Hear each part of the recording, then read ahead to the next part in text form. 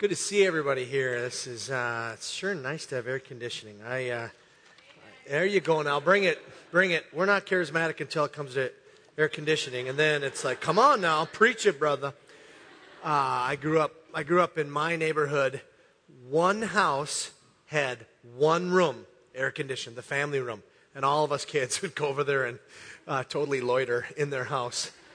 We don't even know you. We don't have children. Why are you here? No, they did. They were good friends, and I used to go over there all the time. And it's just a different culture than these days than when it was when I grew up. No stores were air-conditioned. No churches were air-conditioned. There just wasn't the case. But we are pansies now, but it feels great. And I admit it. I'm pansy, too. I was in an un-air-conditioned house on Friday night playing cards, and it was like, what?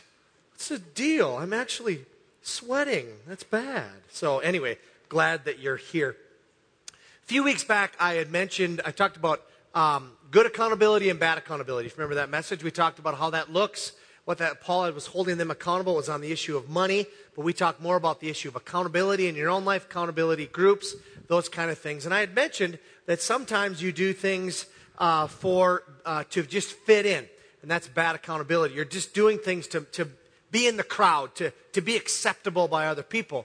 And I'd use the example in my own life of peer pressure, what happened to me at 15 years old. If you remember this story, I was sharing how I was in driver's training, so I was 15, and I was talking to a buddy of mine, and I said, what are you guys doing tonight? And he said, well, we're going to the fair, which is St. Louis County Fair in my hometown, Hibbing, Minnesota. And anyway, and we're going to the fair, and I said, well, you mind if I come? And he says, you can come, but if you come, you're drinking. And I was trying to figure out whether or not that was peer pressure. I came to, probably was. But that was the first time I had drunk illegally. First time I drunk, period.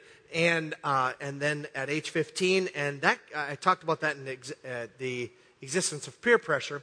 Well, that led down hanging out with those friends in high school, 15 years old, which is after my, is that sophomore year? Freshman year? Something like that. I can't remember. I'm young for my age, which means I was young for my grade.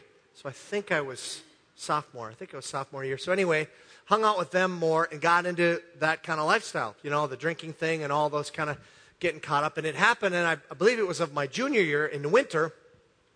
I was hanging out with this same friend who had the air conditioning, childhood friend, and I saw him one night, and he was drunk as a skunk. He had the family car. And I asked him what they were doing, and he said, we're just out drinking. Obviously, this guy was drunk as a skunk. And I got in the car while he was inebriated, and in the car were two other guys besides him. One guy hadn't had anything to drink, but the other guy, his nickname was Wojo. Wojo was basically laying back, going like this, completely hammered.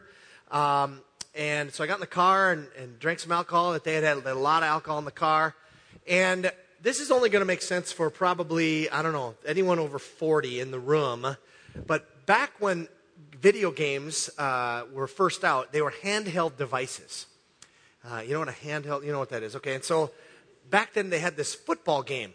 And the whole football game, I think it was called Monday Night Football, the football game consisted of 3 little dashes. And there was 3 lanes. And the defense would come at you with different dashes in different areas, and your job was to kind of go sideways and go forward and go backwards and try to get around them so you could score touchdowns. This will make sense in just a moment, believe me. So that was, I can't remember what we called that game. We had a name for that game, and I don't remember the name. But so I got in this car, and we drive away, and it's a very cold night. This car didn't have a good defroster, so most of the windows are completely frosted over. And we're driving, and we come to a stoplight, and it's red, and it turns green. In front of us, it's a 4-lane, so we have 2 lanes on our side going, actually I think it was going north, and there was 2 cars right at the light, and there's 2 cars behind them. So he gets the idea to do the Monday Night Football thing, and he is in this lane, and he jots over this lane, and then, there's another lane. It's just called the shoulder. He goes on this shoulder, punches it while they're just starting to get going, punches it in an area that maybe the speed limit's 45. He's going about 75 miles an hour. He's in that shoulder, goes all the way around, And all of us are screaming, that was the coolest football move ever. The next thing I remember, the very next thing I remember is this frosted window behind me going red. And it was the cops. So they pull us over, and Wojo is very, very inebriated. And so the driver, who's also very inebriated, thinks it's not good if the cop makes it up to the window. This is very bad. There's more alcohol in this car than most bars is in this vehicle. And so he decides to hop out of the vehicle and go back to the police officer saying, is in slurred speech, what seems to be the problem, officer? Which, by the way, cops can't stand because they don't like anybody getting out of any vehicle towards them at all. So he was met with either the business end of a nightstick or a hand on a gun or whatever, get down on the ground. That took a little while to get him. He didn't resist. He just went down. And then as this is all happening, the conversation, one of the guys is a complete atheist. He starts praying. He just starts praying because he's already got one against him. He's not the guy that didn't drink anything or very little or whatever. He ended up being all right. But then Wojo proceeds to completely barf all over himself and us. So this is partying. This is the good life, right? This is how good it gets. So I got myself a ride in the business end of a police car at 16, 17. Your pastor has a record, okay? So, and I got a ride right down to the police station in downtown Hibbing, Minnesota, where they escorted 3 of the gentlemen into the jail. And then they decided, for whatever reason, that it was full. And so I sat. I'm kind of having a hard time. I didn't go into the jail. They didn't put me in there, put the other guys in there. I sat outside and waited for my dad to come home. I remember distinctly the ride from that, where the police station is, home. It's a 5-mile ride. It felt like it took 7.5 hours. My dad said nothing. Now, my dad's a German, doesn't say a lot. We get almost home, and he says these words I will never forget. He looks at me, kind of out of the corner of his eye, as he's driving, and he says, I'm disappointed in you. Kick me, beat me, slap me, ground me, do whatever you want. Don't say you're disappointed in me. That was just like the worst thing to hear. Now, what we're talking about today, why says any point whatsoever, is we're going to talk about authority in your life. We're going to talk especially about spiritual authority, and that's what we're in the book of 2 Corinthians. So if you got a Bible with you, open it up to 2 Corinthians chapter 10.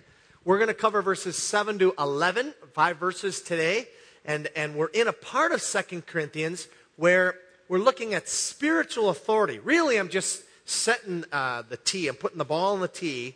And this whole today, just for Core is going to make this all make sense the next 3 weeks.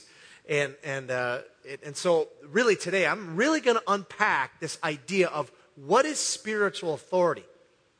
Is it real or is it fake? And how it influences your life, how you have spiritual authority. What does it even mean?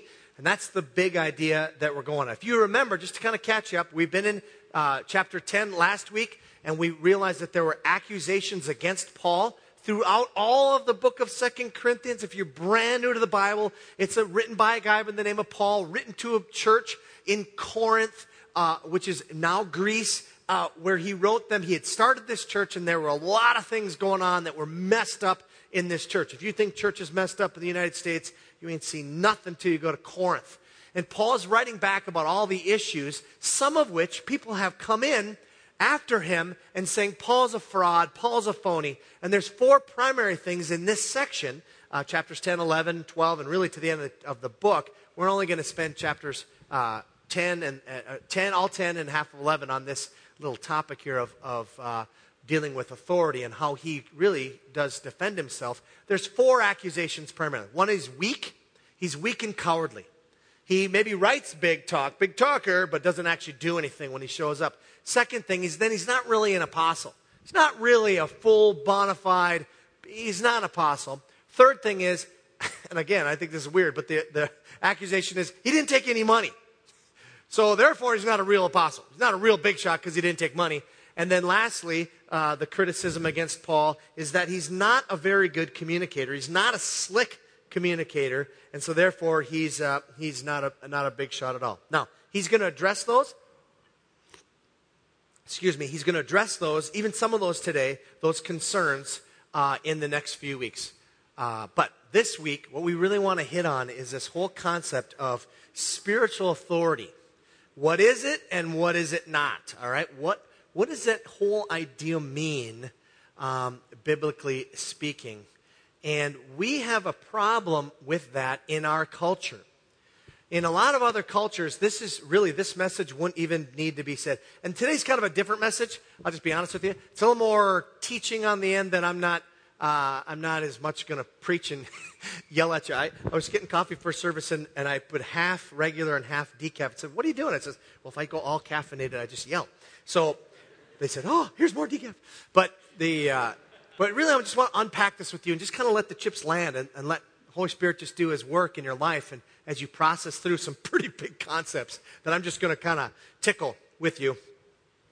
It's hard in this culture because we are by nature a democratic culture, right? I didn't vote for you, you know. We don't understand. If you ever remember Monty Python and the Holy Grail, where they're having the argument with I didn't vote for you. Well, you don't vote for kings. Remember that whole exchange back and forth? And he says, well, what kind of a democratic system is that? It's not a democracy. It's a kingship. You know, we don't get that now because we are very, very egalitarian. One person, one vote. I'm in this. I want to vote on the stuff I really care about. And if we don't like it, we complain about government, right? That's the way it is in America. You complain about government in very strong monarchies or very strong dictatorships, you find yourself in deep, deep doo-doo. Here in America, it's just national pastime, right? You pay people to go on CNN to complain about government. I mean, that's who we are. And so this concept of authority is a little bit foreign to us. So I want to spend today kind of unpacking that mostly, but we'll take a look at the passage. Let's take, if you got your Bible there, verse 7. We're going to read it through. I'm actually going to cover the passage relatively quickly. I'm going to spend most of my time kind of doing a biblical theology, or going from Genesis to Revelation, and not quite in that order, just maybe make them a little more thematic in our understanding. Just helping to understand, what is spiritual authority? Why does Paul, one of his arguments here is that I have spiritual authority in your lives. What does it even mean? Okay, with that said, here we go. Verse 7, you are looking only on the surface of things. If anyone is confident that he belongs to Christ, he should consider again that we belong to Christ just as much as he. For even if I boast somewhat freely about the authority the Lord gave us for building you up rather than pulling you down, I will not be ashamed of it. I do not want to seem to be trying to frighten you with my letters, for some say his letters are weighty and forceful, but in person he is unimpressive, and his speaking amounts to nothing.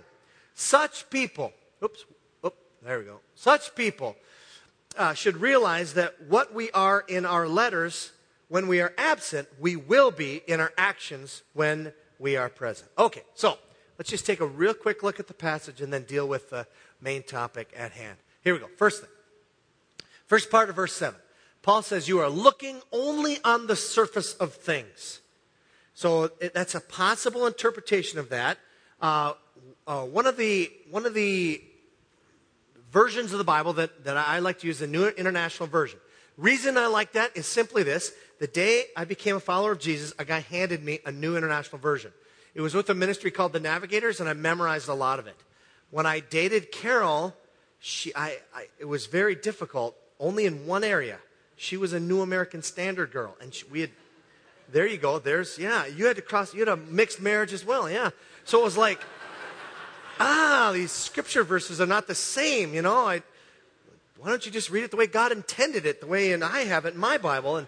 But anyway, and then how many now are ESV people, the elect standard version? If you're elect, that's the version you use. Yeah, so it's English Standard Version. But anyway, and that's a great version. And one of the reasons we don't put new Bibles in the pews is we have 4 pastors, and we use 5 different versions or whatever. We all kind of like different versions, and I just kind of stuck with this one. Most of the versions on this verse, and if you even look in the footnote, if you have an NIV open, says, look at the facts, or it's more of a command as opposed to a statement. You're looking only on the surface of things. And I think what Paul's doing here is saying, hey, wake up. Or as my favorite deal is, I love when people get to the point with me and they say, look, here's the deal. You know that what's coming is a short, little bit passionate argument about their case. I love when people say, look, here's the deal. And then the next thing, this is what Paul's saying here. Look, here's the deal. And I think he unpacks what the deal is. And here where they are. Number one, fact number one. He says, if anyone is confident that he belongs to Christ, he should consider again that we belong to Christ Jesus as much as he. Remember, whenever Paul uses the we here, he's talking about, first of all, he claims that he is one of the authors, but he's the primary author of this letter. There was a team of them that came into Corinth. It wasn't just Paul alone. But he's primarily talking about himself. Sometimes you'll see the I interjected in there. So he's talking primarily about himself as well as his team. Now, he says, let's just do the logic here. Here's the logic. I came into Corinth. Me and the team. And think about this now. I came there. I didn't know anybody. He says in 1 Corinthians 2, remember he says, I came with fear and trembling. So I came there and I told you about Jesus. How beautiful he was, the message of the gospel. You guys all come from extreme pagan backgrounds, so you don't understand anything. I explained this all to you. Many of you choose to believe. A church is formed. You start to grow. I'm there a year and a half. You know my life. You see everything about me. You see my devotion to Jesus. You see my love for you. And these accusations against me hold no water as far as saying I'm not a follower of Jesus, right? Like, look at, you say I'm not a trained speaker? So what? You say that I didn't take your money? Hello? I mean, what are these accusations against me that would say, I'm not even sure Paul's really the real deal? He says in 1 Corinthians, remember we read this last week, that I'm like your father. I'm like a spiritual father. You have guardians all over the place, people who don't really care about you. I'm your father. And so, I'm your father, Luke. I am your father, and so you're like my children. So think about the logic there. If you are legitimate children, then I'm a legitimate father. That's the first thing he's saying. The fact number one, I'm a follower of Jesus, just like you. Fact number two, he says, I'm not only just a follower of Jesus, I'm a follower of Jesus who has met the risen Lord Jesus Christ with a special authority. This is what we're going to land on later, looking at that a little more broadly than just an apostle who has authority. Paul says here, for even if I boast somewhat freely about the authority the Lord gave me, us, for building you up rather than pulling you down, I will not be ashamed of it. I'm going to say this about 10 times today by the time I'm done. Huge spiritual authority, but just this passage says it right there. Building you up rather than tearing you down. Huge point. It's going to come out in a bunch of ways. That's the point. Spiritual authority. Paul says he boasts about that. He got it from Jesus. He's an apostle with a capital A. Whether or not the gift of apostleship exists anymore could be, but it's small a for sure. Nobody's going to go cracking off writing more of the New Testament. I hope not. I have to memorize more, read more. It's not going to happen. There are really great people out there. And they may be, it's debatable, they may be an apostle with a small a, not like the apostle Paul, the big A. That has been done. Third fact. He says, man, the reason I'm different with you at different times is because, you might want to write this down, I love you. I deeply care about you.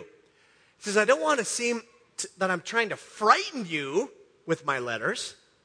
And then he quotes sarcastically someone who says against him, his letters are weighty and forceful, but in person he is unimpressive and his speaking amounts to nothing. So let's just back this up. They actually pay him a compliment in what he says about his letters. The letters are weighty and forceful. In other words, they're well thought through, they're logical, and they really seem like he's got a lot of teeth behind him. But, 2 criticisms about the guy when you meet him. Number 1, unimpressive. Unimpressive. I love it when I meet people who first come to Hope, and they hear about Hope Community somehow. I don't know how. We don't advertise. And even if we don't know enough to know how to do advertising rightly, so why bother? But I love it when people come and they maybe have heard about Hope. And I just talked to a guy recently. He said, yeah, I first came about 2 months ago, and it was interesting. I heard about the church and all this kind of thing, and then I saw you get up, and I thought, oh, who's that guy? Oh, that's the senior pastor. Oh, unimpressive. Very unimpressive. I mean, it just kind of keeps getting worse unimpressive. And so, I'm thinking, we've only known each other like a few minutes here, and you're already saying that? So anyway, but it was actually good. I like that.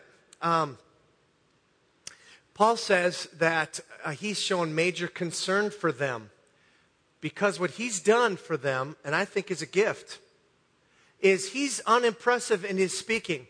And he's also, when he's unimpressive in his nature, and he says his speaking amounts to nothing. In other words, he's not using fine rhetoric. He's not using the tricks of the trade. I think Paul was smart enough that if he wanted to learn that, he could do it. But he's not going to do that. He's not going to do that for a variety of reasons. We don't know if this is true or not, but there are accounts of the Apostle Paul that said when you looked at him, he was very, very kind of ugly. I mean, they say he was a short man. He was bald. Some people think maybe just because he had taken an oath and shaved his head, but he was perhaps bald. He had a hook nose. He had bowed legs. Now, again, we don't know any of this is true, but the last one is great. And he had a unibrow. And some people defend that saying, no, actually in that culture, here's an example where a unibrow was seen as a form of strength. I'm sorry, unibrow, any culture, anytime, ain't no sign of strength anywhere. That's why tweezers were invented. Can I get an amen on that? All right, now. So, he's saying, here's the gift. We've shown you in our letters that we deeply care for you. There are moments of tenderness and moments of toughness in our letters to you. What we want to do, we don't want to impress you. I don't want to frighten you. I want to love you. And I want you to know that who I am when I write to you and who I am when I speak to you is the same thing as you'd see if you were to see me on Tuesday afternoon at 4 o'clock.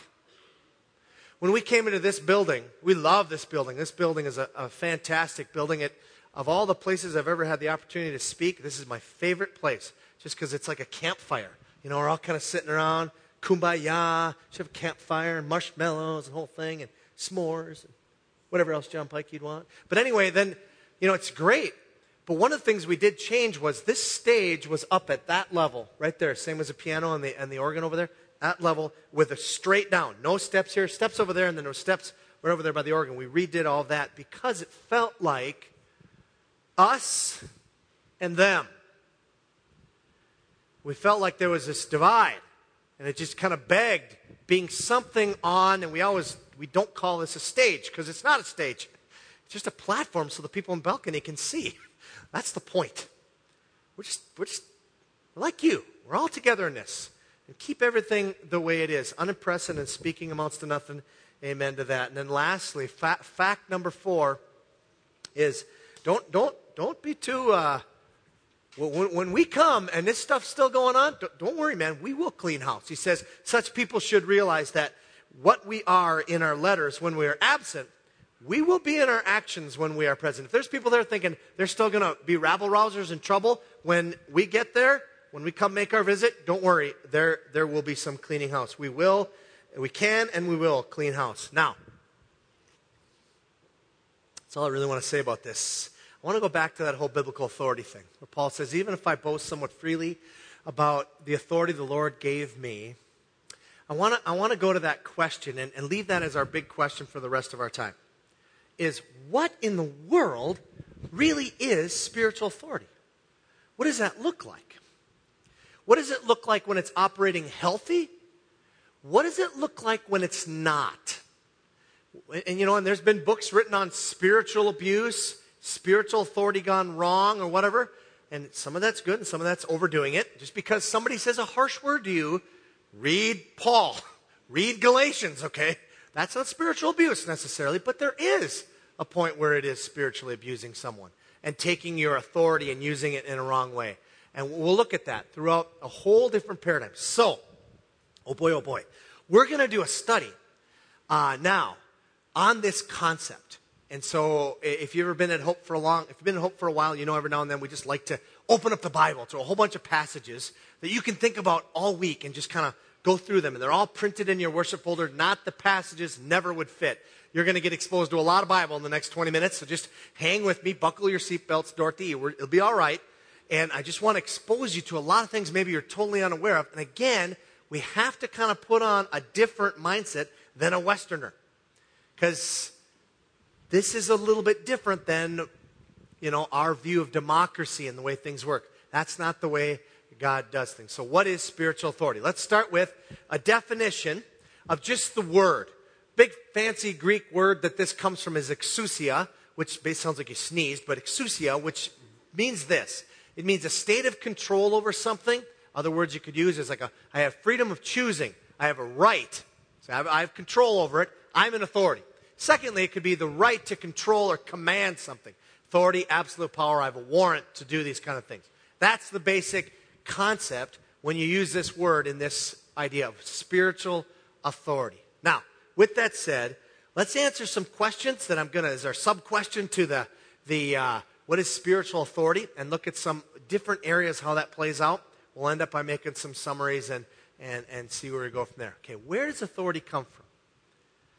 If you're a person in authority, and just say like that police officer pulled me over, he had authority. He had authority to detain me. He did. Authority was given him by the county, and it keeps going up to perhaps the mayor's office, and then it goes to right up the governor or whatever, president of the United States, right? There's a sense of authority. Where does it ultimately come from, and how does this whole thing get set up? So, go back to Genesis. Genesis chapter 1, and if you want to turn there, good luck. We're going to move fast and furious, but like I say, they'll all be on the screen here. It says, so God created man in his own image. In the image of God, he created him. Male and female, he created them. God blessed them and said to them, be fruitful and increase in number. By the way, let me just say, I want to thank Hope Community very much for obeying the Bible very well in this category. Holy shnikes. By the way, the earth has been filled. You can stop. Be fruitful and increase in number. Fill the earth and subdue it. And here we go. Rule over the fish of the sea and the birds of the air and over every living creature that moves on the ground.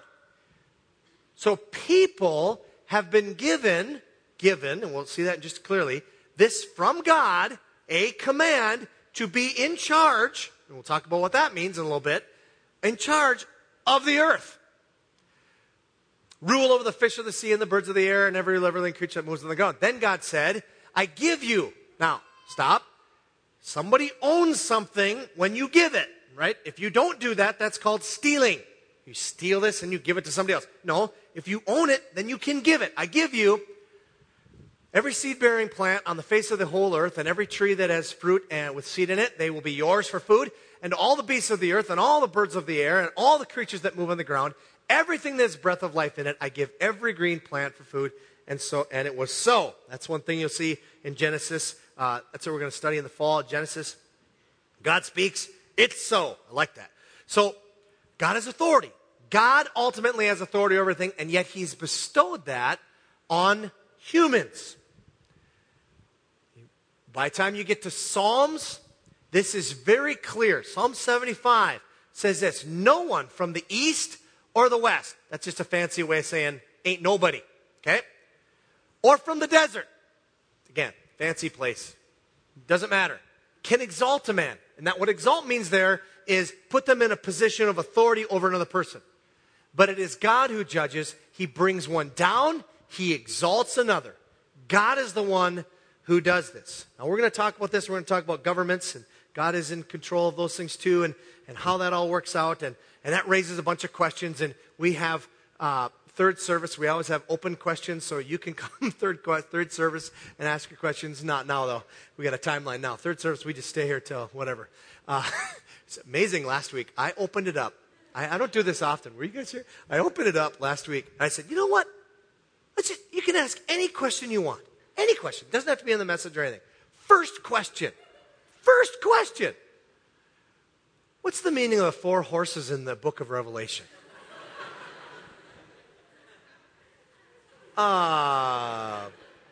Richard Nixon? I have no idea. What is the point? Okay, so come back then. We'll answer some of those big, hard questions, supposedly tonight, if they ask the right questions. All right, so now, what I want to do here, just in a very fascinating study, is look at the life of Jesus and what happens, and when Jesus comes onto the earth, this whole concept of authority. And I want to use one gospel. We'll look at the Gospel of Matthew and kind of trace this word through the Gospel of Matthew. We're not going to have a chance to look at every one of them, but most of them, and how this concept plays out. First one, Jesus starts teaching, and something happens. It says when Jesus had finished these things, this is Matthew chapter 7, he's teaching what's called the Sermon on the Mount at the time. When Jesus had finished saying these things, the crowds were amazed at his teaching because he taught as one who had authority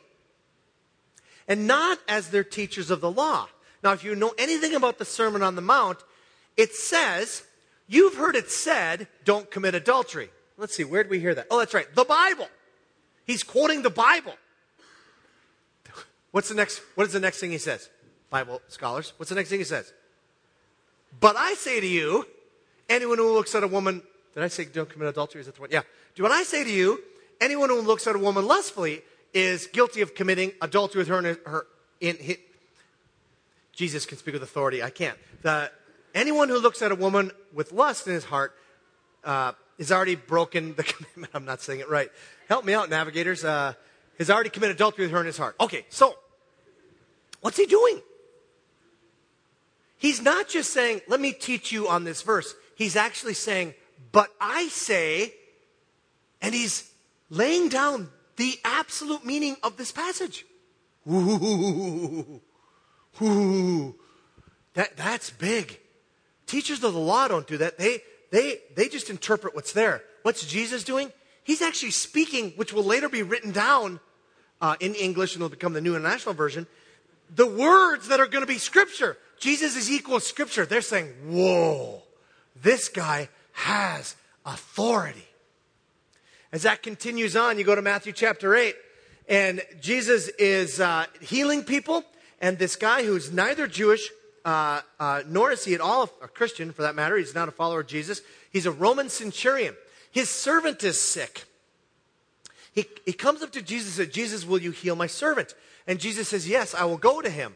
Look at the guy's answer. He says, Lord, I do not deserve to have you come under my roof. But just say the word from where you are, right here. Just say the word, and my servant will be healed. For I myself am a man under authority, with soldiers under me. I'm under authority. Here's authority over me. Here's me, and I've got soldiers underneath. Let's talk about this whole concept of authority. He says, I tell this one, go. And he goes. And that one, come. And he comes. I say to my servant, do this. And he does it.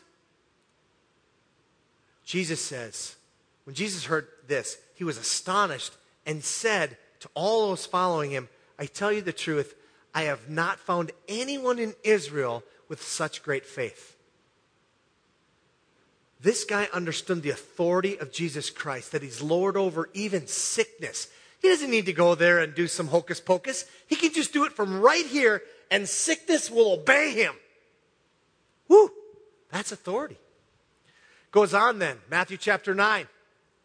It's the story where, if you recall this deal, where they lower the gentleman down who's sick. They lower him down through the roof, and they want Jesus to heal him. Jesus doesn't heal him right away. He says, your sins are forgiven. They go, whoa. They're grumbling amongst themselves, the religious leaders. Whoa, who can say your sins are forgiven? That's God. It's blasphemy, they say. And Jesus says, but so that you may know that the Son of Man has authority on earth to forgive sins, which only God himself can do. Nobody else can forgive your sins except the one you've sinned against, right? Then he said to the paralytic, get up, take up your mat and walk. Go home.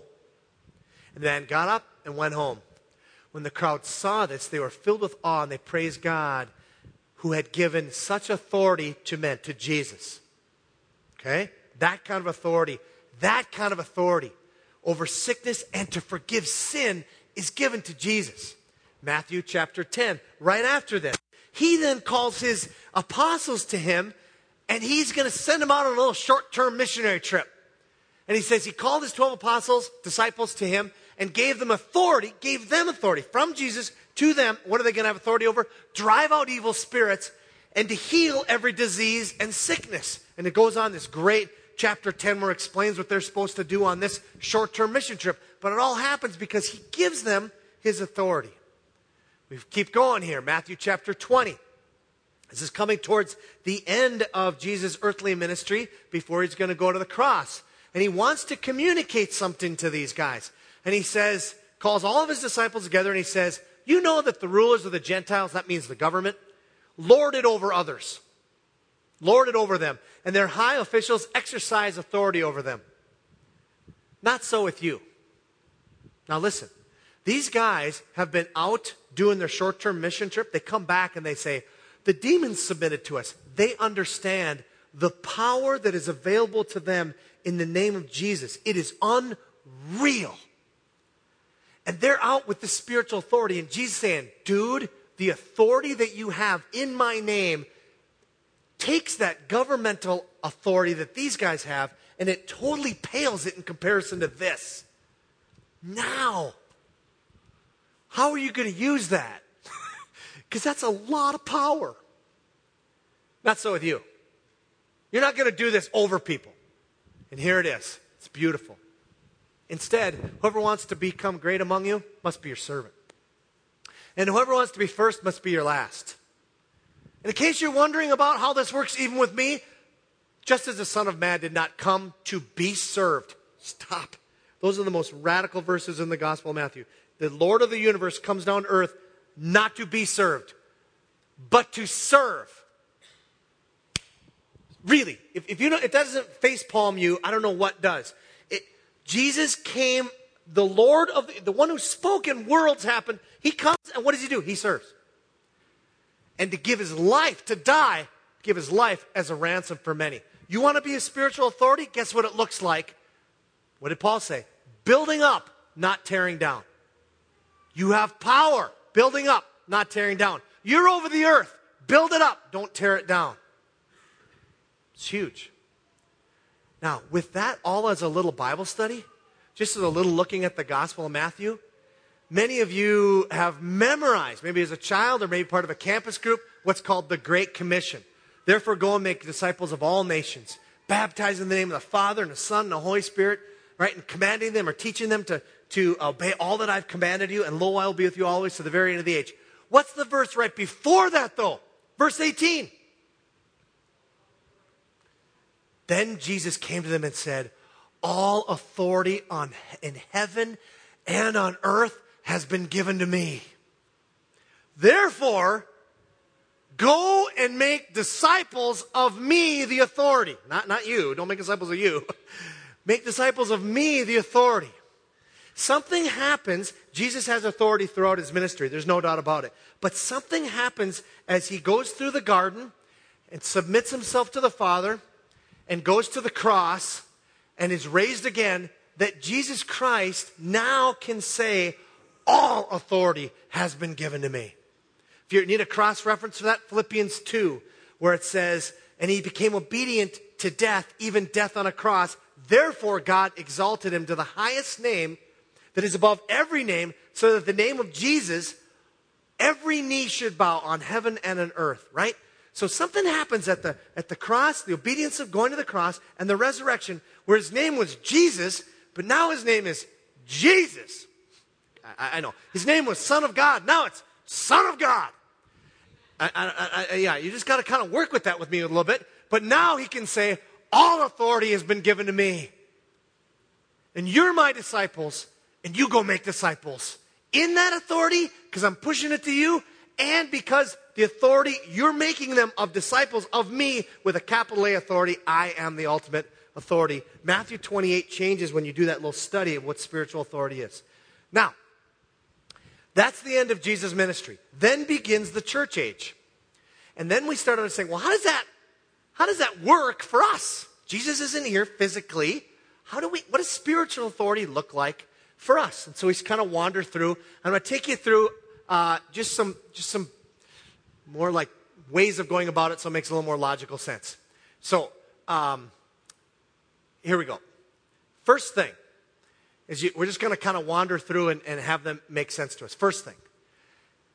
Peter and the apostles are arrested. Some of them are arrested, and they're arrested by the Jewish authorities, and they are told, you may not speak anymore in the name of Jesus.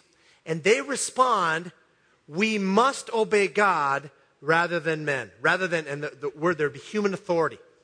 Now, before you start piecing together a theology that says, my God is fast, therefore I am fast, therefore speed limits don't apply to me, Mr. Officer, that's not the way this works. There are no therefores, okay? Just get rid of the therefores. When there is a situation where you're asked to do something that contradicts, and we'll talk about this in a second, Scripture, yes, you obey Scripture. You obey God and not human authority. But God has put a human authority in places where, yeah, you do. You do. You submit yourself to it, unless it goes against the direct thing. So there's an important caveat to spiritual authority or even governmental authority. There are governments so corrupt that it is right to work at correcting them in what turns out to be civil disobedience. Okay? Now, it's a whole question itself, but I'm just going to leave that there. You can chew on it yourself. Authority of Scripture. Paul's teaching his young mentor Timothy on the importance of the Scripture in his life.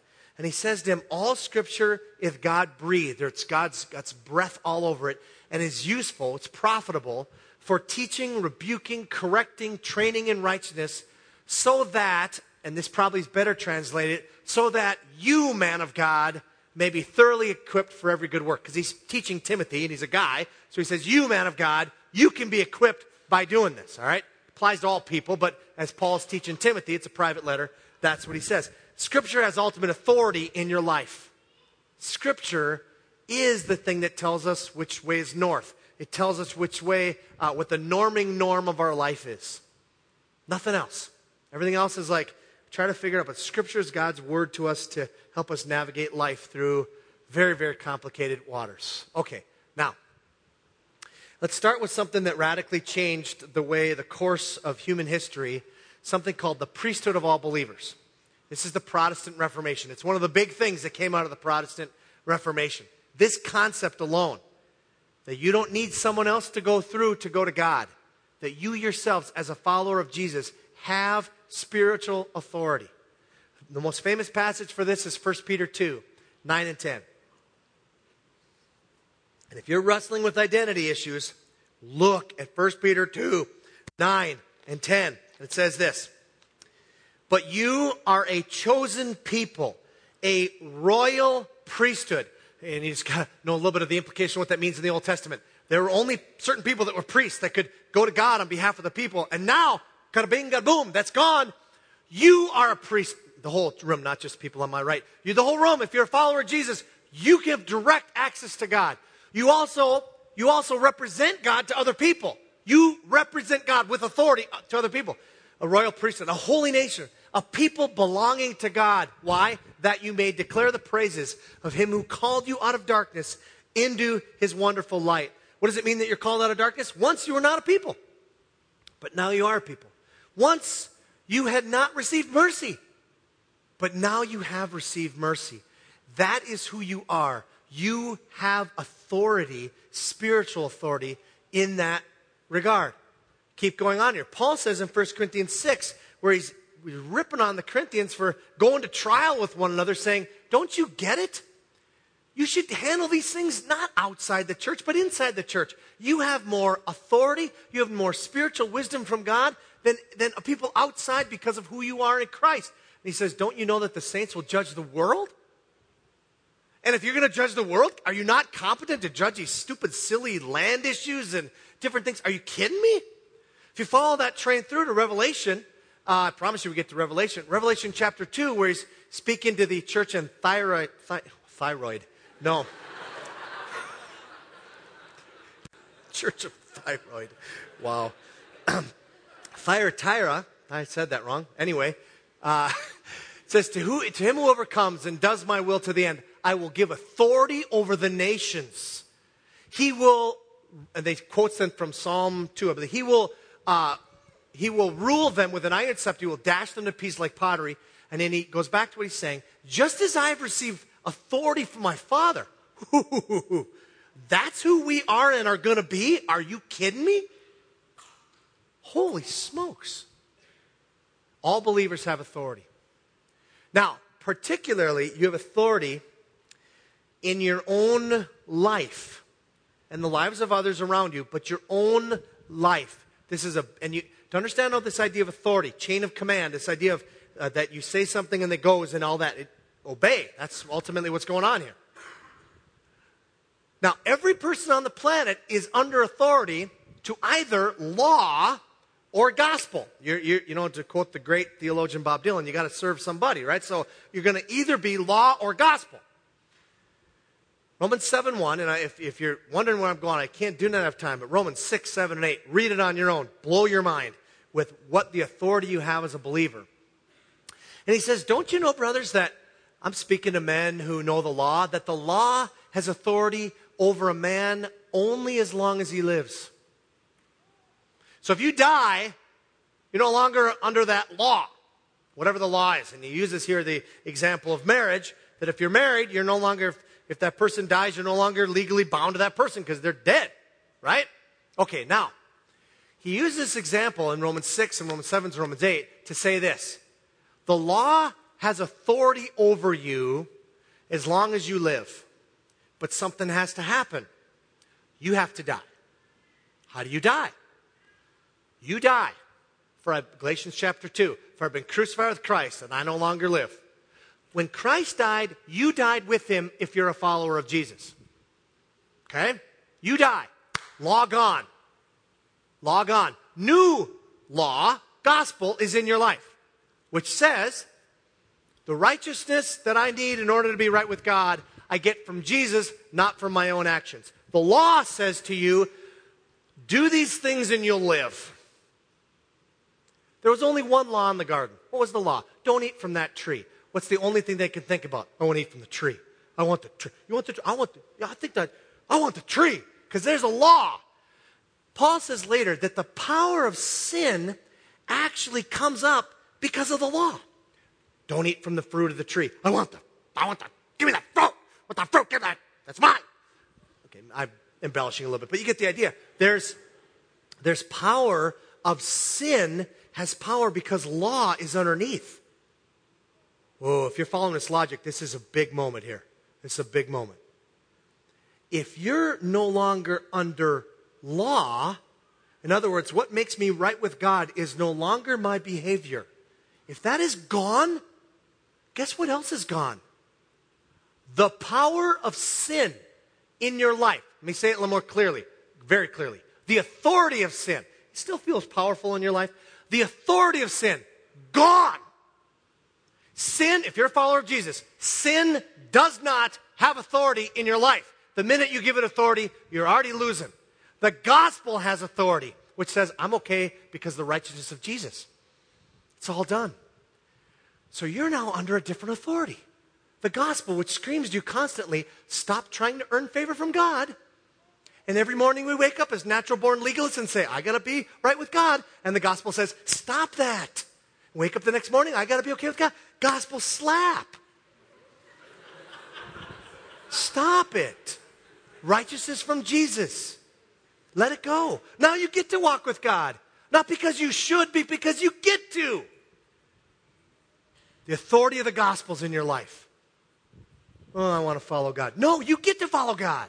That's the gospel. The law says you have to. Okay, I'm preaching now. Oh, that's okay. Now, here we go. More authority. Human government is a sign of authority. It's an earthly authority. It's not a spiritual authority. It's an earthly authority. Paul says in Romans 13, you can read the whole chapter. It's a great chapter on this, but he says everyone must submit himself to the governing authorities. For there is no authority except that which God has established. The authorities that exist have been established by God. And he goes on saying, you must obey them. Obviously, if they go contrary totally to Scripture, we must obey God rather than men. And then come to third service, we'll probably deal with the issue of, wait a minute, what about a corrupt government? How does that work? Okay. Now, not going to do it now. There is authority in also some other institutions God has put together. Marriage, home, and then we're going to hit the church. Marriage. Wives. Okay, first thing. I didn't write this, so if you want to email on it, paul@hopecc.com, okay? I didn't write this. Okay, here we go. Wives, submit to your husbands as to the Lord. For the husband is the head of the wife, as Christ is head of the church, his body, of which he is the Savior. Now, as the church submits to Christ, so also wives should submit to their husbands in everything. Now, husbands, before you're ready to jab your wives and say, I told you that was somewhere in the Bible. I knew it. What does it look like then? They are to, and here's the S word, submit, right? That's what it says. Now, before you, I'll see the guys like, yes, biblical, there it is. I have spiritual authority in the home, and you do. It says you're the head. Now, what does that spiritual authority look like? Women, sharpen your elbows, because here's a come. It says this, husbands, rule over your wives every moment, making sure they do exactly what you say. Woman, cook me T-bone steak. No, that's not what it says. It says, husbands, love your wives. Okay, I can do that. How? Just as Christ loved the church. Oh, jeez. Okay, I guess I could do that. And gave himself up for her. The cross. That's what spiritual authority looks like. Building up, not tearing down. Remember? Building up, not tearing down. What does spiritual authority look like in a husband? And guys, men, you are the spiritual authority in your home. But what does it look like? Building up, not tearing down. It means you're to so love your wife that you are laying down your preferences for her. How did Jesus do it? He laid down and he went to the cross, gave himself up for the church. Was it Jesus' preference to go to the church? Father, if there's any other way, take this cup from me.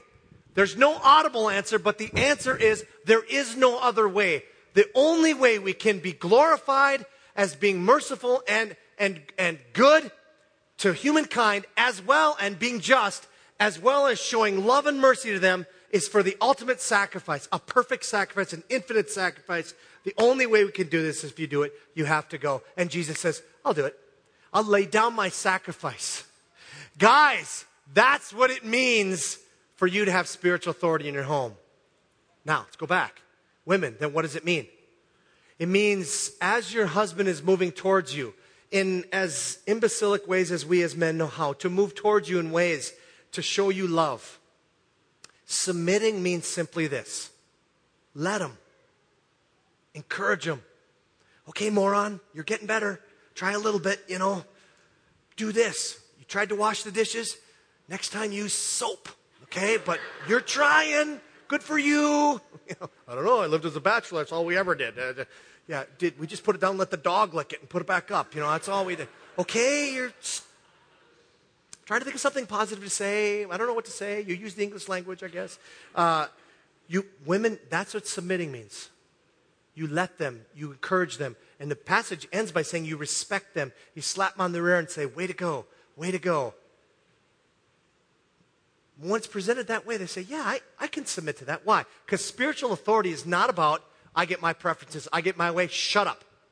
It's nowhere in the Bible. Not so you. That's how the Gentiles and the government do it, not so you. In fact, it goes so much to say, if you look at this, and I use the NASB here because I wanted the actual, NASB is a literal translation, I wanted the actual word. He says, the wife does not have authority over, it's talking about sex, having sex together, and not withholding and using that as something you hold over the other person. It says the wife does not have authority over her own body, but the husband does. And likewise, also, the husband does not have authority over his own body, but the wife does. You actually, in marriage, swap authority and say, I am laying down my preferences for you. Those of you that wonder, this is kind of funny. Carol leaned over to me. She had to catch an airplane, so she left. She said, it's going to be awkward if I leave right at the time when you're talking about wives submitting to husbands. I said, yeah, no. Anyway, children, here we go, one more time. You're going to hear this repetitively. Children, obey your parents in the Lord, for this is right. It's a verse we made our kids memorize. Anyway, we even got a song for them. Children, obey your parents in the Lord, for this is right. Anyway, this is good. It's good for children to understand this whole concept. And then he goes on, why? Honor your father and mother, which is the first commandment with a promise that it may go well with you and that you may enjoy long life on the earth. Yes, children are supposed to obey me. This is good. What's the next verse? Fathers, do not exasperate your children. Wow. I mean, I have to lead them with spiritual authority that's for building up and not tearing down? Yes, you do. Yes, you do. That's what it means. Don't exasperate them. Love them. Instead, bring them up in the training and instruction of the Lord that it's joyful. You're leading a joyful home. That's what it means. You don't get to just get your preferences. Because I said so. Or let me interpret from Neos in Wisconsin. Go get me another beer. Hold my beer and watch this. No, that's not the way spiritual authority happens. Authority in the church. Lastly. Obviously, with Paul, we looked at this passage. He was given it as a capital A apostle. He uses that authority. He also talks about it in 1 Thessalonians chapter 4. For you know what instructions we gave you by the authority of the Lord Jesus. So he's talking as a capital A apostle. However, as things progress, Paul is training new people. The apostles, capital A, the 12 apostles, then Judas dies, Matthias comes in, and the apostle Paul. They're capital A apostles. After that, we have small a. They're not any longer in that thing. And they have authority, though. He says to Titus, who's one of his young mentors, or he's a mentee of Paul's, he says, these then are the things you should teach. Encourage and rebuke. How? With all authority. Do not let anyone despise you.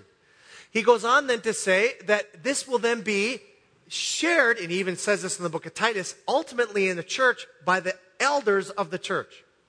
The elders who direct the affairs of the church are worthy of double honor, especially those who work at preaching and teaching. For the scripture says, do not muzzle the ox, while it is treading out the grain, while it's working. Don't stop it. Let it keep going. And the worker deserves his wages.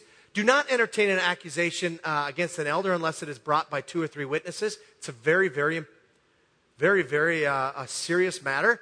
And if it is, those who sin are to be rebuked publicly.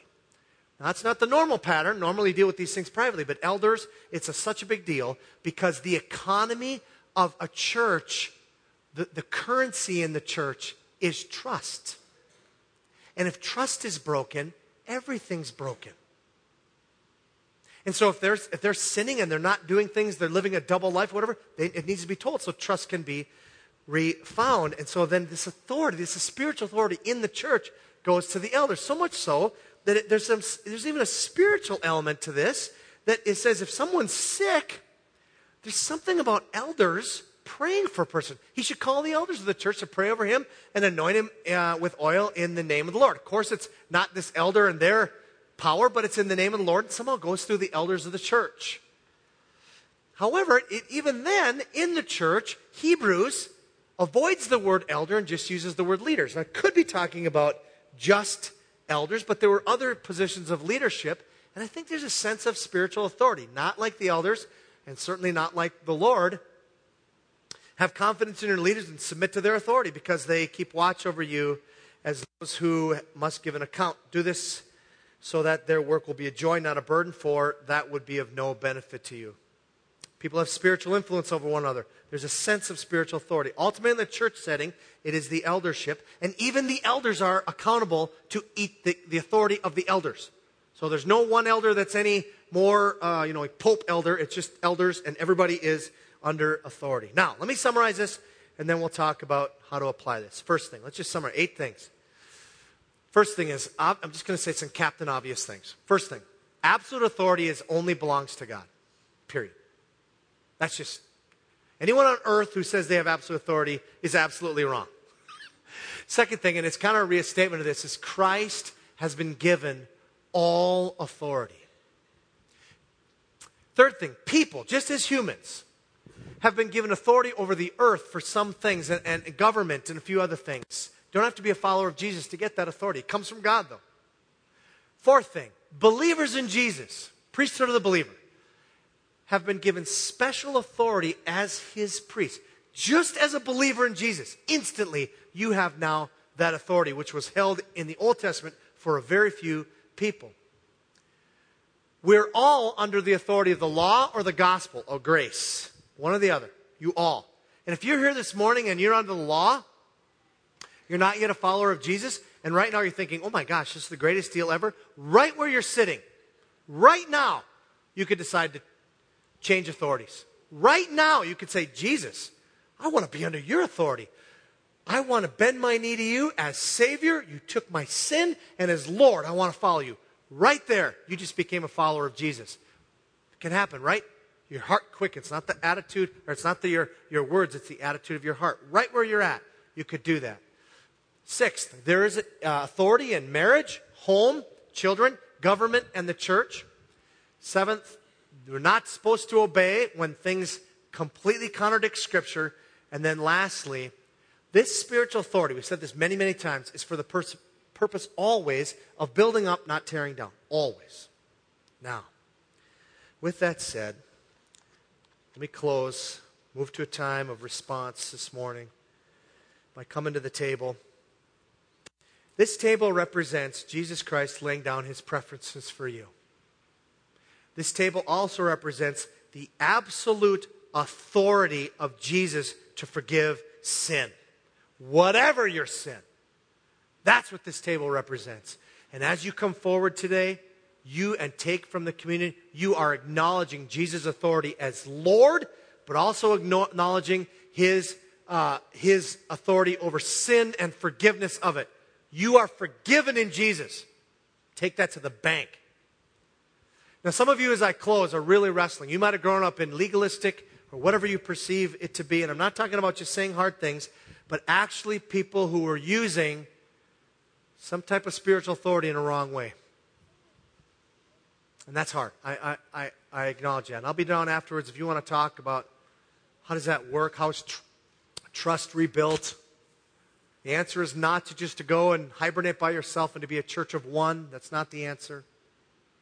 But let me ask you 3 questions as we close today. Number 1, are you living out your authority in Jesus that you have? As a priest, you can come straight to God Almighty and ask anything at all.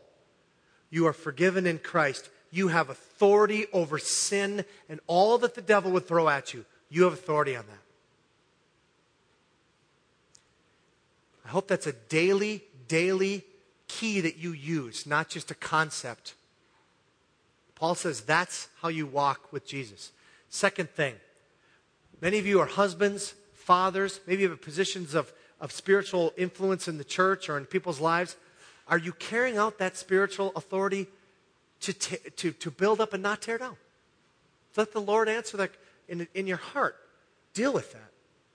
And then lastly, are you submitting to the spiritual authority you're under? Everybody's under spiritual authority. Do you have a heart that says, yeah, I want to be a good follower. I want to live under spiritual authority. Let's pray together.